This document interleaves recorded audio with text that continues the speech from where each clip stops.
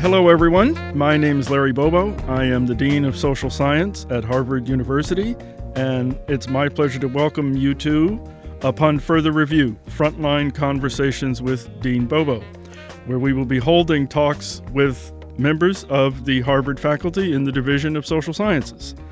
Our first guest is David Pedulla, who is professor of sociology and a relatively new arrival here to Cambridge, Massachusetts. So, welcome, David, and tell us a bit about this transition to the Boston-Cambridge area, which had to happen, sadly, during the COVID-19 era. Excellent. Well, thank you so much, Larry, for having me today. And yeah, it's wonderful to be here in Cambridge. I actually grew up in the Boston area, and so it kind of feels like a homecoming. And before coming to Harvard, I was on the faculty at Stanford in the sociology department there. And then last July, made the transition here to Cambridge. And so it's been wonderful to be here. My colleagues have been incredibly welcoming, and it's been great to get to know students over Zoom. But I'm very excited for what lies ahead and getting to kind of, get fully integrated into the community here at Harvard and actually get to do some in-person communication, some in-person meeting with faculty and students here.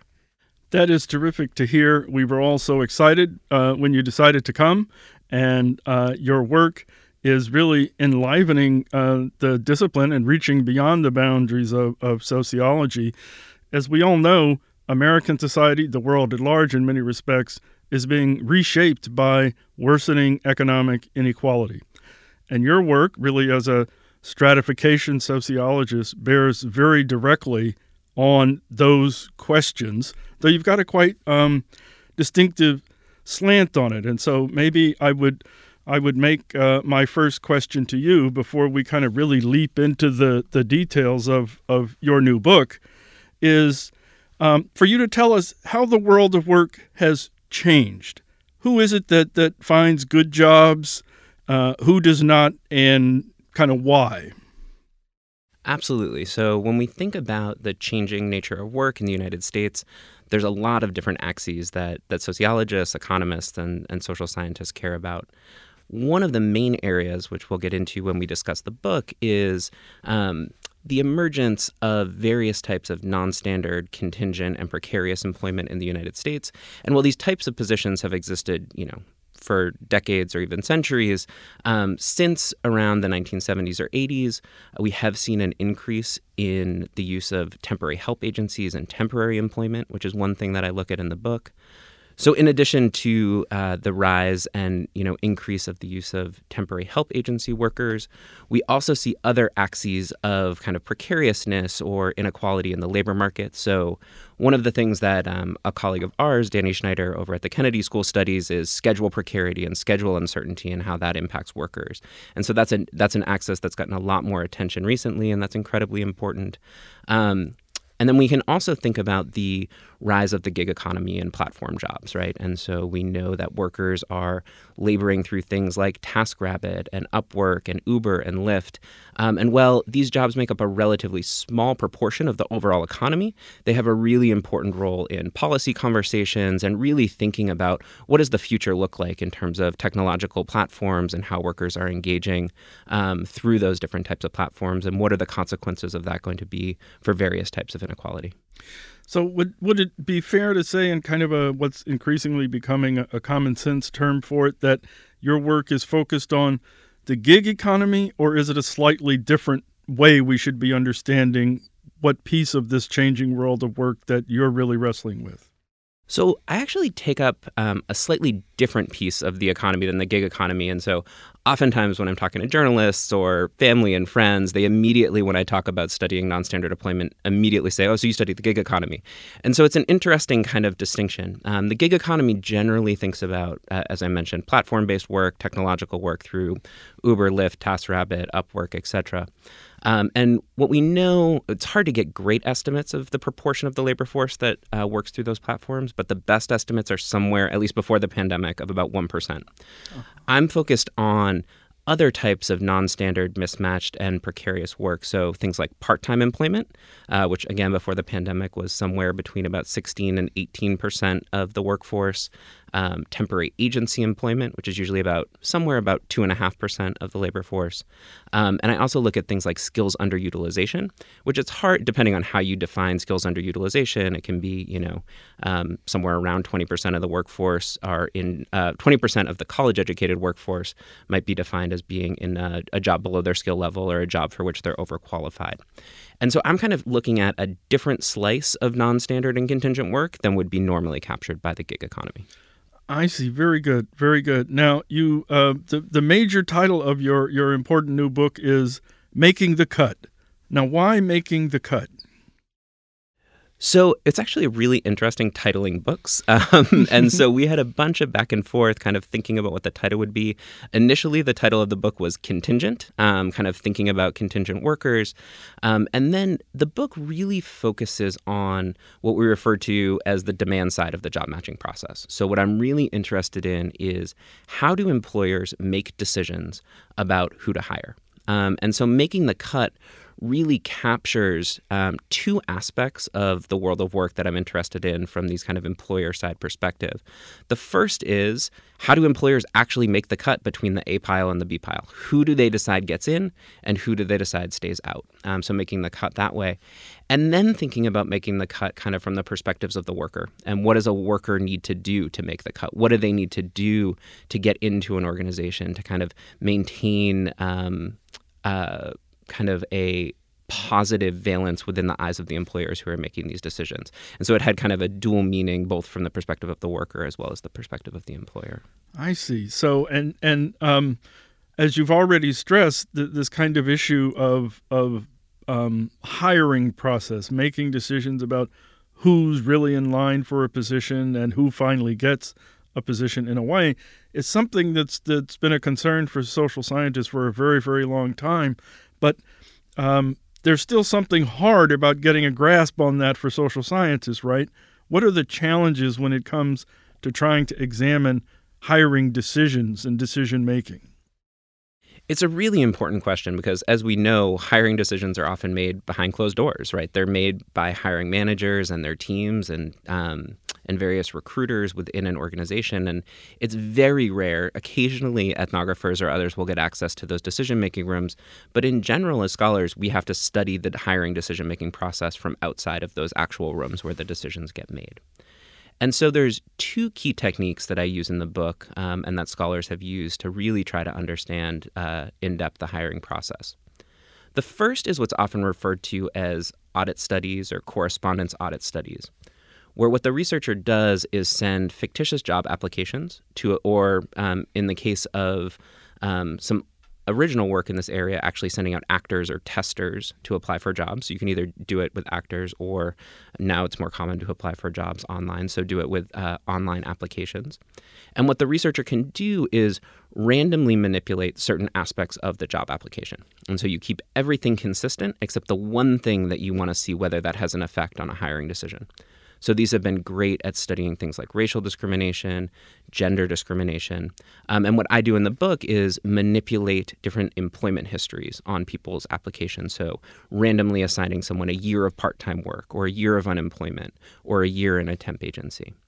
And then what you can do is you can track employers' responses to each of those applications, which we call a callback. So did the applicant get a callback for a job? And by comparing the callback rates between the different conditions that you've manipulated as the researcher, you can get a sense of the causal effect of one given attribute on hiring decisions. And that provides really nice insight into how these decisions get made and what the kind of outcomes for workers are with these different backgrounds and histories. So that's one branch, is really the kind of the field experiments or audit studies. The other is using in-depth interviews and actually talking to people. And so I wasn't able to get access to actually being in the room when these decisions were made, but I did get access to have in-depth conversations with hiring managers, staffing consultants, recruiters, to really talk with them about how they make decisions, the things that they care about, really asking them what's important to you during the hiring process. I see. And so tell us a little bit more then about your field experiment, that you were actually in a position to get a pretty large sample of test cases, in effect, right? Absolutely. So In the book, I present evidence from over 4,000 job applications that I sent to 4 different occupational groups across 5 different geographic areas in the United States. Mm-hmm. And there were 5 key employment histories that I manipulated on the resumes. So I assigned some workers a full-time standard kind of seamless employment history. Some workers got 1 year of part-time work leading up to applying for a new job. Some got a year of temporary agency employment.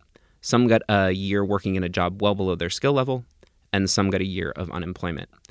And then what I did is, as a sociologist, I really care a lot about key axes of social stratification, so issues of race, gender, and how social categories map onto and shape evaluation processes.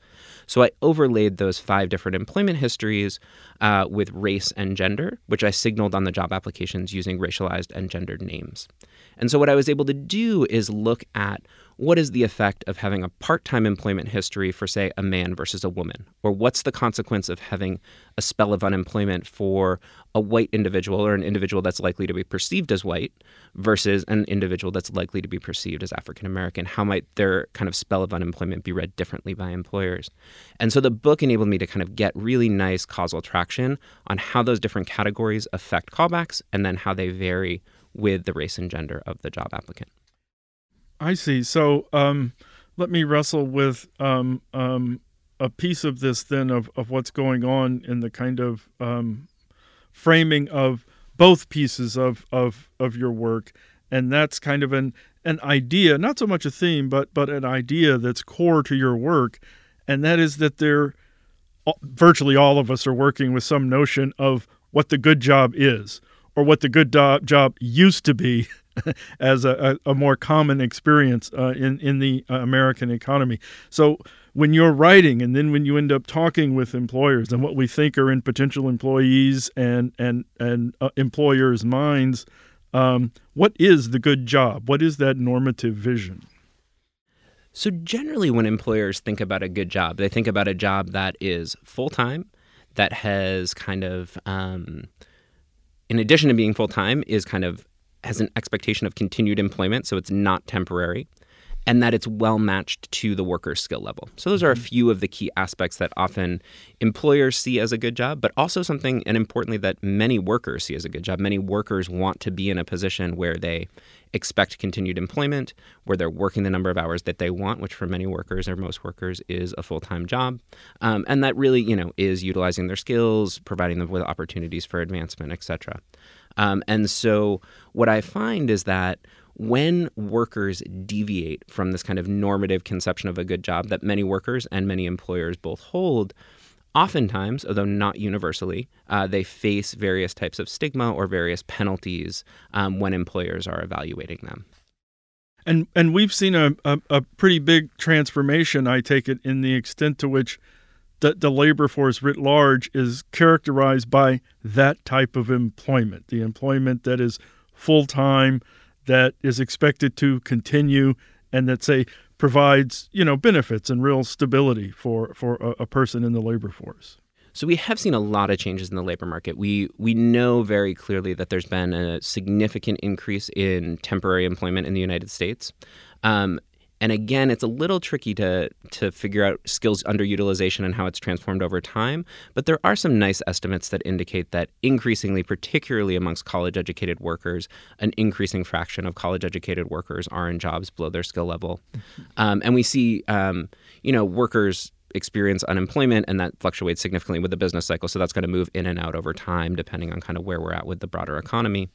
And so these things really have come together where, even though it can be really challenging for workers to find these quote unquote good jobs or the jobs that align with a normative conception of a good job, many of them end up in positions that deviate from that good job outside of, their own desires or even their own control, right? They may lose a job and then end up having to take a position below their skill level, or only be able to find part-time work, or only be able to find employment through a temp agency.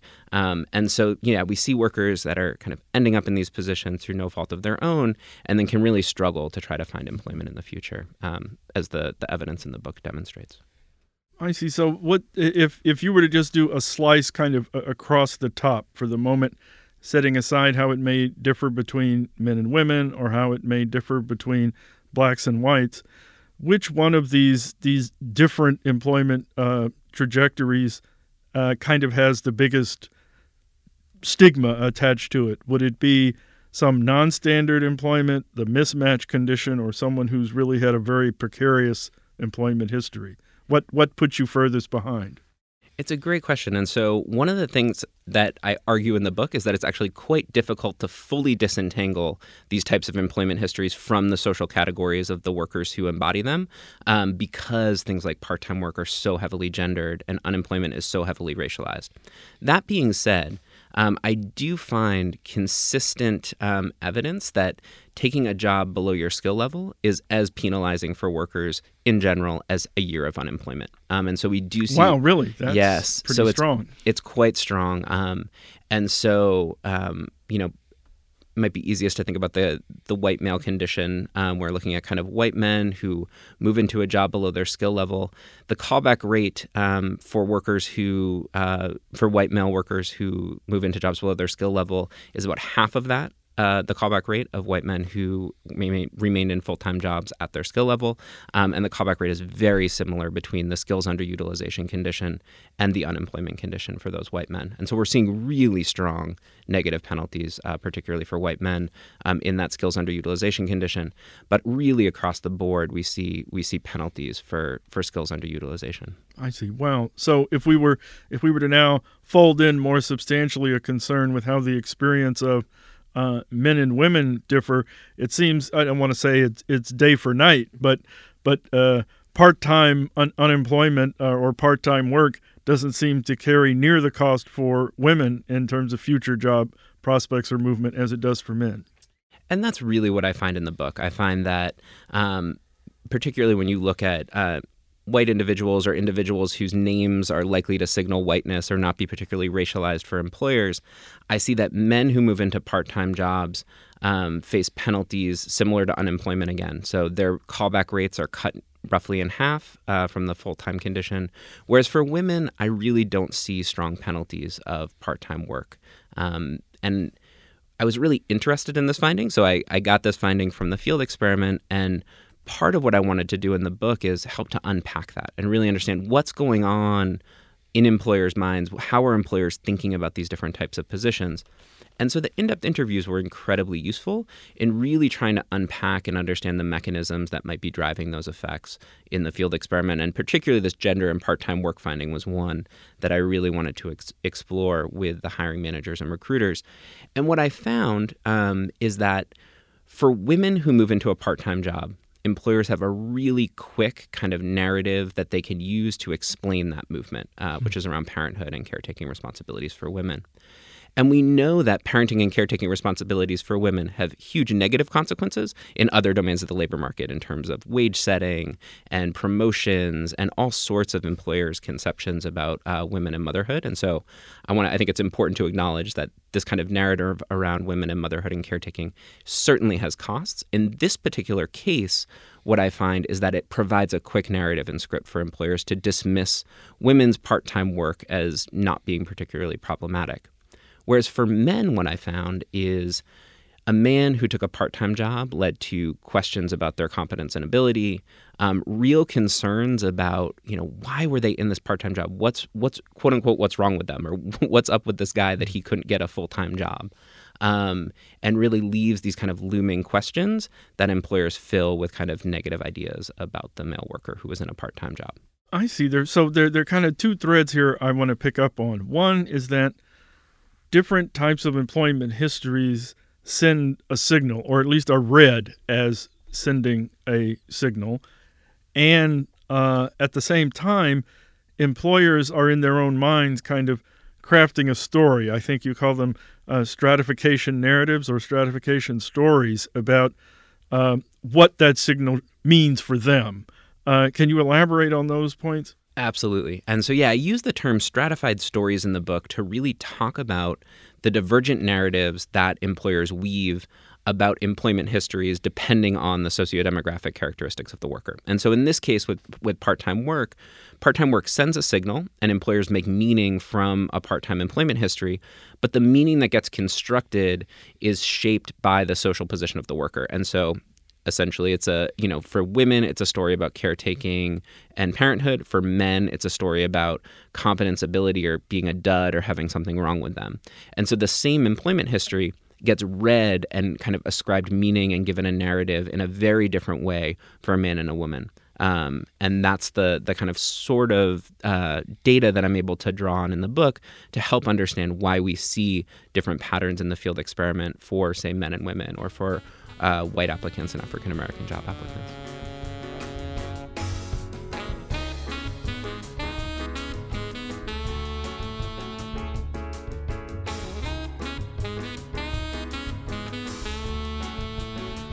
Now, we've done a little bit of a dive more fully into the gender differences that operate there. Now, how about with respect to race, and perhaps in particular with the need to have this more intersectional eye, the intersection of race and gender here? So how do the experiences from African-American men, say, differ from those of African-American women, and not just from their white gender counterparts?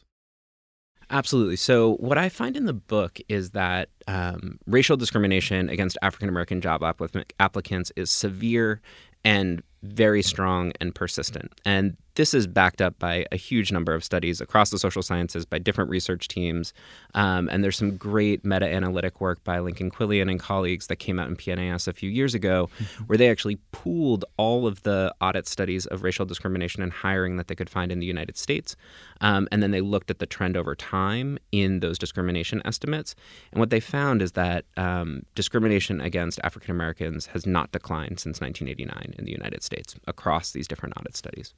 And so it wasn't particularly surprising, although, it's quite troubling that I saw this kind of persistent discrimination against African Americans. When I kind of merge that in with gender and these employment histories, we get some really interesting patterns that emerge. So what I find for African American men is that discrimination is so severe at the hiring interface that in most conditions, you see very little variation in the callback rates for African American men because there's so much discrimination kind of baked in to the kind of callback rates that they receive already. So I find essentially no difference in the callback rate between African American men who were in kind of seamless, full-time, continuous employment and African American men who had a year of unemployment, spell of skills underutilization, or a part-time job. For African American men, the one condition that kind of jumped out is that when they had moved through a temporary help agency, they actually received higher callback rates than they did in the kind of full-time condition. That was fascinating, as if the idea that a temporary agency had taken a gamble on you reduced the likelihood that you fit the negative stereotype in the eyes of another potential employer. Absolutely. And that's really what came out of the interviews again, is talking to a bunch of the hiring managers and recruiters. Because I did the interviews after the field experiment, one of the nice things was at the end of the interview, right after I had let them kind of talk about all of these things in their own terms and give me their own narratives and the way that they think about these things, I actually was able to present some of the findings from my field experiment to the hiring managers and have them talk to me about how they would interpret them, how they would think about them, which methodologically for me was fascinating as a scholar to have the actual people I was studying in the field experiment look at the data with me and then try to kind of make sense of it. And one of the things that really emerged out of that in this case around temporary help agency employment and African-American men was this idea of, a temp agency took a risk on this person. And also that temp agencies often have very high levels of kind of screening, criminal background checks, drug testing. And so there's a set of overlapping stereotypes that come out in the literature on employers have stereotypes of African-American men that may overlap with having a criminal history, et cetera, and that there may be something offsetting about a temp agency having pre-screened this person or, provide some sort of sense that they've already been through a vetting process that may deactivate some of those stereotypes.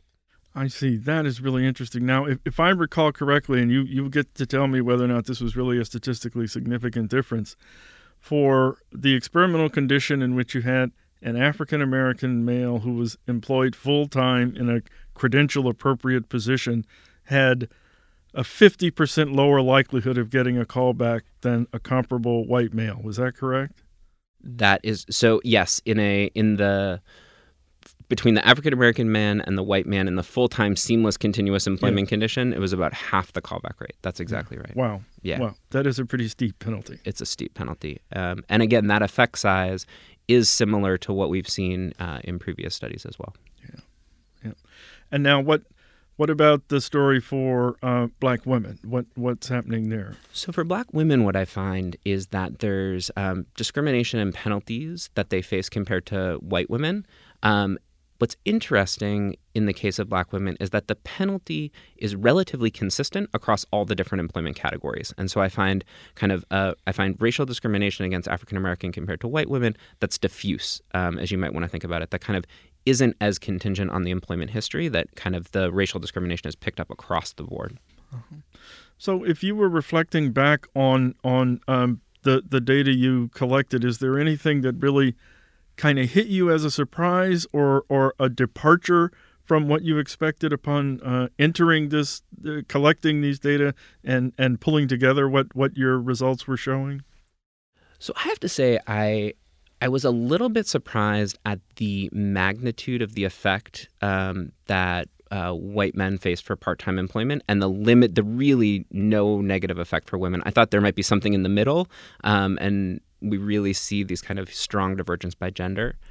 I also have to say I was quite surprised that the callback rates for African Americans in both when you pool men and women for African Americans in full-time conditions was virtually identical to the callback rate for African Americans who have been unemployed for a year, and that those were actually almost identical in terms of their callback rates was a little bit of a surprise to me. I thought that we might see, again, something a little bit different there.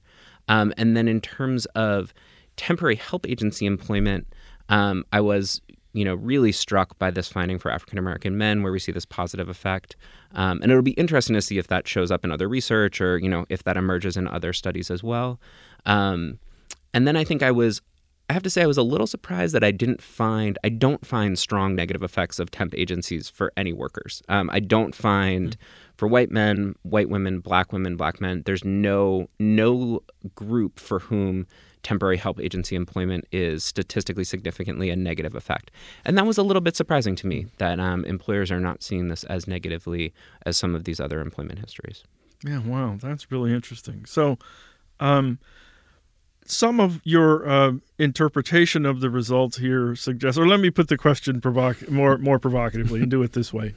In especially your in-depth interviews with employers or those making hiring decisions, especially if you present them after you've presented them with the data you've collected and what you found, do any of them develop kind of a sociological insight? Do they get to a different appreciation?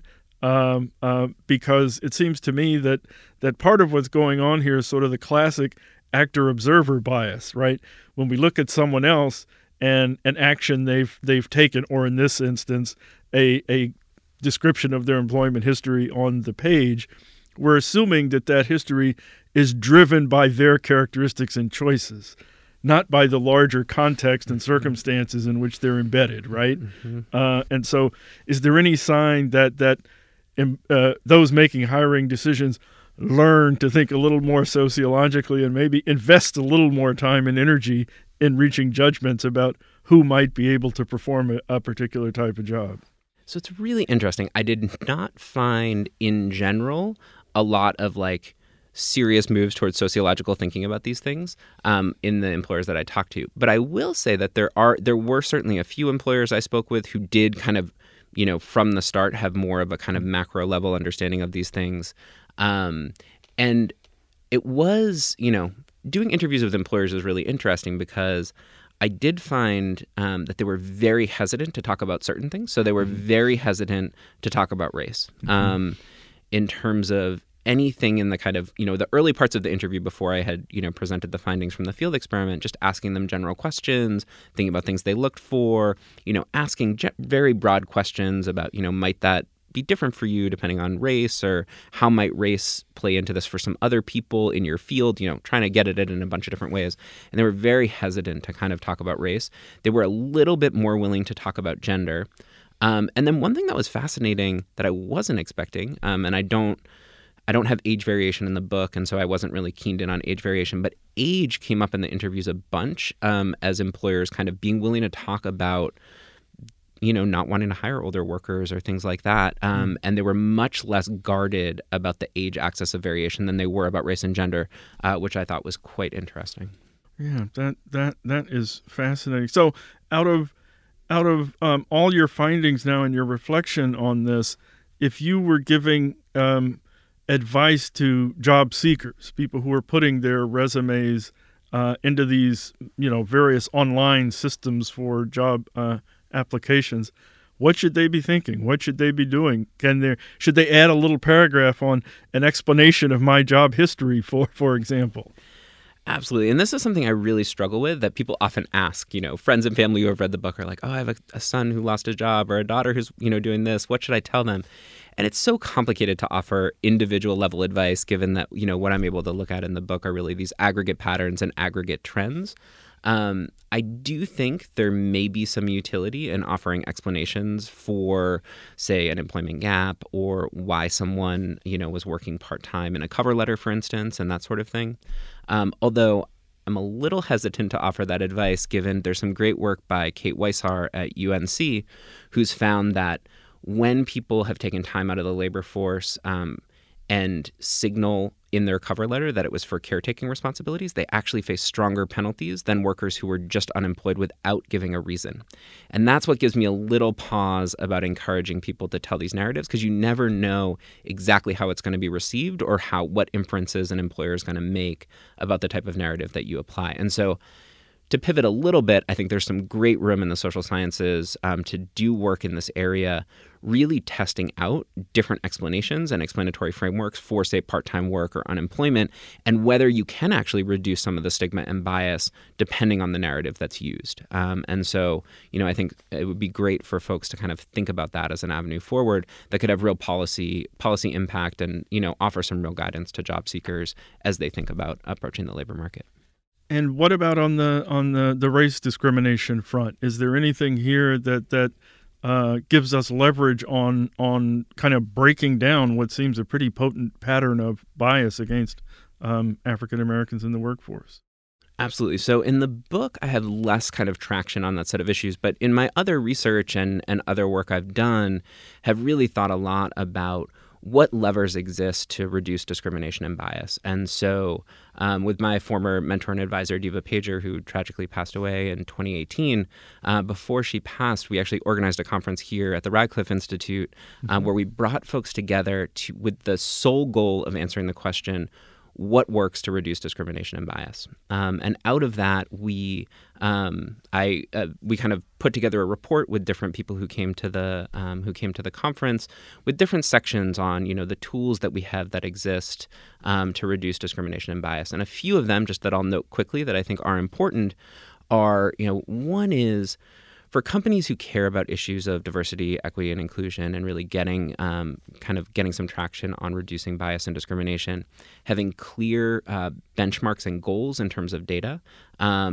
figuring out what those metrics are going to be, and then the key point here is making those data available to key stakeholders so that those stakeholders can hold you accountable. And so that's one thing that really seems to be quite important.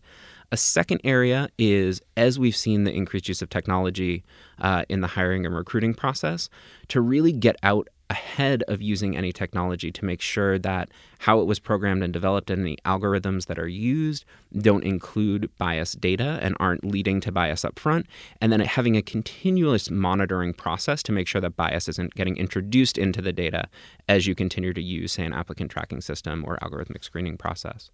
And then the last, or one other thing that comes out of the report that I think is useful is the importance of having buy-in across different levels of the organization, and particularly from managers and frontline managers into whatever diversity, equity, and inclusion initiatives are going to be brought to the organization. So you don't want to have top-level CEOs and C-suite executives mandating what's going to happen and then kind of pushing that out to the rest of the organization, where you might be grafting something onto the organization that isn't a great fit. But if you can get buy-in early on from key stakeholders about what you're doing, you're going to have much more success over the long term. And so I think those are a few of the areas that I think companies would be well-suited to pursue and think about as they approach these set of issues. I see. And let me step back a bit and do now a slightly more academic track for a second here on maybe two sides or three. One would be, how do you feel as someone who works in this arena of work and discrimination about the character and caliber of the research? I mean, there's been a pretty big evolution, right, and change in how we go at these issues. I think about some of the work that would have been done in the past on things like, let's say, discrimination in wages and what people were earning.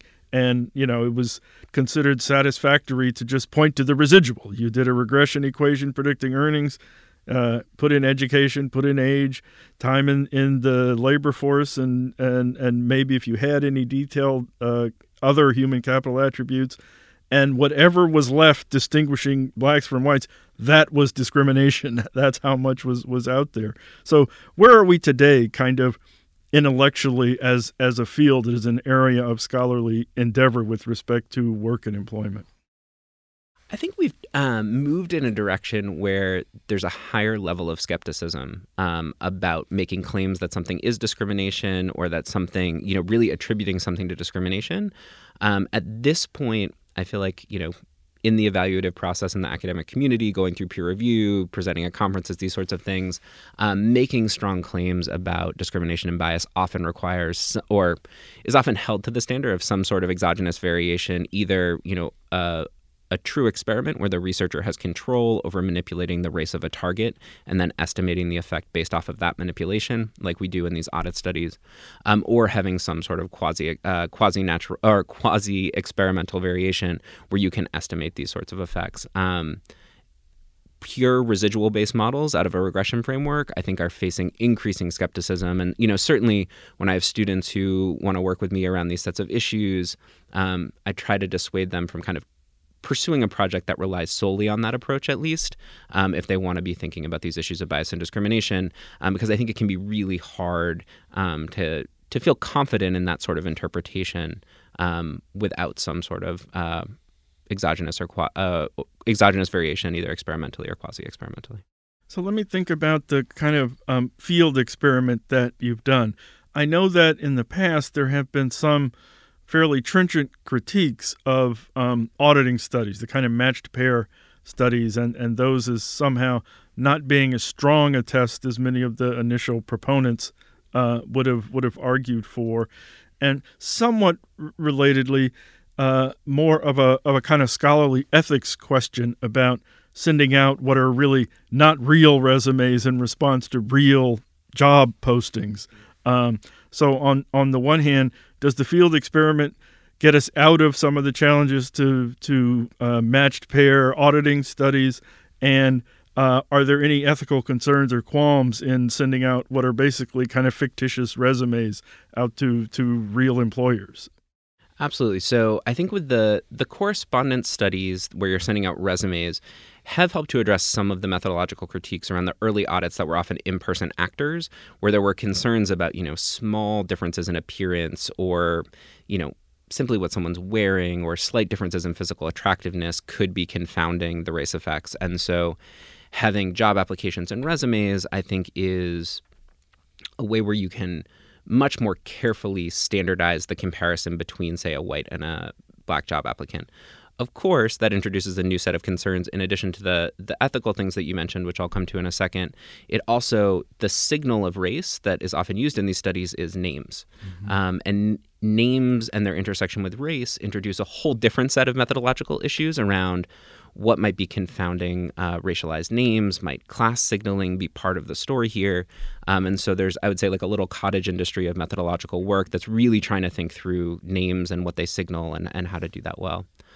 On the ethical front, this is an issue that I take really seriously, and I think as we do this work, we have to be really cautious and careful that the benefits of the knowledge that are produced by these types of studies are outweighing any sort of risk or burden of time that we're placing on employers. And, I think that having a body of research that clearly documents racial discrimination and how it varies and, potential ways to reduce it is of utmost importance right now in the social sciences. In the world, we're experiencing, significant racial upheaval and racial contestation, and thinking about the kind of long-lasting consequences of slavery and other forms of racial inequality in the United States. And I think as social scientists, we have an obligation to do what we can to contribute to those conversations and to, really play an important role in documenting the persistence of racial inequality. And this is really one of the best tools we have to do it. And so I think, we need to think about the ethics. We need to ensure that, IRBs are signing off on our research and that they're kind of vetted through experts in research ethics. But I do think that this work is important and necessary, and that we need to pursue, these kind of gold standard tests of discrimination to understand how they're playing out across the economy. Great, thank you. Let me ask another kind of in the academy question. And that is, when you think about research in this area of kind of modern employment decision-making processes and especially discrimination, how does your work and approach as a sociologist, say, differ from or overlap with that being done by our friends and colleagues in economics? I mean, is there a significant difference here, or have the differences between the two disciplines in engaging these issues really narrowed substantially over the years? My sense is that there's actually a fair amount of overlap. So I don't think there's a need to kind of draw stark disciplinary boundaries. I have great friends in economics who are doing fantastic work on racial discrimination and gender discrimination, and I think those conversations can be really, really powerful and useful between the disciplines. I do think one area where there might be some differences is in sociology, we use a kind of breadth of methodological approaches, everything from experiments to survey analysis. But then we also have a whole qualitative tool set that's very common in the discipline, from ethnographic work to in-depth interviewing. And so I do think that something sociologists can bring to the table is really thinking about the ways that qualitative research can be put into conversation with large-scale quantitative analyses and experimental work to help think about mechanisms and underlying processes that are driving inequality. And it's one of the things that drew me to sociology as a discipline, to kind of have different methodological approaches in conversation with one another about these key theoretical and empirical issues. And so I do think that's an area where sociology may differ slightly from economics, although I think the differences in a lot of the work are relatively minor, and I've really enjoyed the conversations I've had with my friends in economics around these sets of issues. Yeah, great. So what has the reception been to the book now that it's out there kind of in the world, and other folks are digesting it and engaging it? What are you hearing, and how are you feeling about the feedback? So it's been great. I've gotten some really nice feedback from colleagues and from students, and it was really fun. Actually, this spring I had a student who was enrolled in my undergraduate research design class who showed up to office hours in the second week and was like, "I just got your book. I'm so excited to read it," and came to talk about it. And I think that's the best feeling in the world, to have Absolutely. one of your students find your book and want to talk about it. So that was really exciting, and it's really interesting. I think one interesting thing about the book is it came out in April 2020, right as the pandemic happened, and so everyone's lives were kind of turned on their head as the book was coming out, and in some ways it was not front and center on my mind at that moment either. I do think that because the book is interested in the effects of these different types of employment histories, that there's real room for the conversation now and in the coming months as the economy is recovering, as employers are ramping up hiring, and thousands and thousands of workers have been pushed into these types of positions that I studied in this book. Moved into part-time jobs, had to take jobs below their skill level to make ends meet. haven't been able to find work and are unemployed. And so I'm hopeful that potentially some of the findings here will be useful to the conversation moving forward as the economy is recovering. And I think they do open up kind of an interesting set of questions about, in the context of the pandemic and the recession where so many workers have experienced these positions, might some of the findings actually look different moving forward? If so many more workers... You've actually anticipated what was going to be one of my two last questions. So how does the COVID-19 era and our hopes for coming out of it either amplify or change the story that the book tells? And I think that's exactly the question, and something I'm hoping to pursue some work on, and I'm hoping other folks will continue to do some work in that area, because I think it will be really interesting, certainly empirically, just to know, does the negative effect of unemployment look different in a post-COVID world? Does taking a job below your skill level mean something different? But I think it also provides a case of some really interesting, or insight into some really interesting theoretical questions about, when these positions become more normative, when they are more easily disentangled from the individual worker and more easily attributed to a structural feature of, the pandemic affected so many people's lives in so many ways and the economy in such a broad way that, it would be much easier for an employer to attribute a spell of unemployment to that rather than to something's wrong with this individual worker. And I think it provides some opportunity to get some traction on those questions as well. Yeah, so closely related to that observation. What's next for David Pedulla then in this arena? Is it really to focus on the recovery from COVID-19 and its impacts on the economy, or was there some other intellectual project that you had next on the burner? So the project, I'm hoping to do some work around COVID and the recovery in the coming year. But actually, as a next step to the book project, and leading up to before the pandemic, had finished collecting data for a project that was really trying to think about racial discrimination and gender discrimination, not as a kind of individual decision-making process, but rather situating it within the organizations where those decisions are made. And so as sociologists and social scientists who have studied racial discrimination, we've been really good at generating estimates of racial discrimination effects in these field experiments. Folks in psychology and social psychology have done fantastic work getting at the underlying cognitive and social psychological mechanisms driving those processes. And we have some great macro level work looking at, state and national level variation in racial and ethnic discrimination. But it's been really hard to look at how organizational context and organizational policies and practices shape racial discrimination in hiring, in large part because the data just haven't exist. You need a field experiment and then detailed organizational data about those companies that were in the field experiment. And so a large project that I conducted over a bunch of years was to actually collect that data, matching a field experiment with a detailed survey of employers, where we can begin to ask questions like, do more formalized and bureaucratic organizations discriminate less against African Americans at the hiring interface? Or when organizations have more generous work-family policies, are they less or more discriminatory against women at the hiring interface? And so that's really the project that I've been focused on, and kind of am in the process of analyzing the data and writing up the results. And I'm hopeful that the first set of papers from that project will be out in the coming year or two. That sounds fantastic and really exciting, and we will all be looking forward to reading that work as it begins to come out. Thank you so much, David, for spending this time with us upon further review. And we can all recommend to our fellow scholars around the Division of Social Sciences reading Making the Cut, Hiring Decisions, Bias, and the Consequences of Nonstandard, Mismatched, and Precarious Employment by David Pedulla, published by Princeton University Press. Thank you so much. Thank you so much, Larry. This was a real pleasure.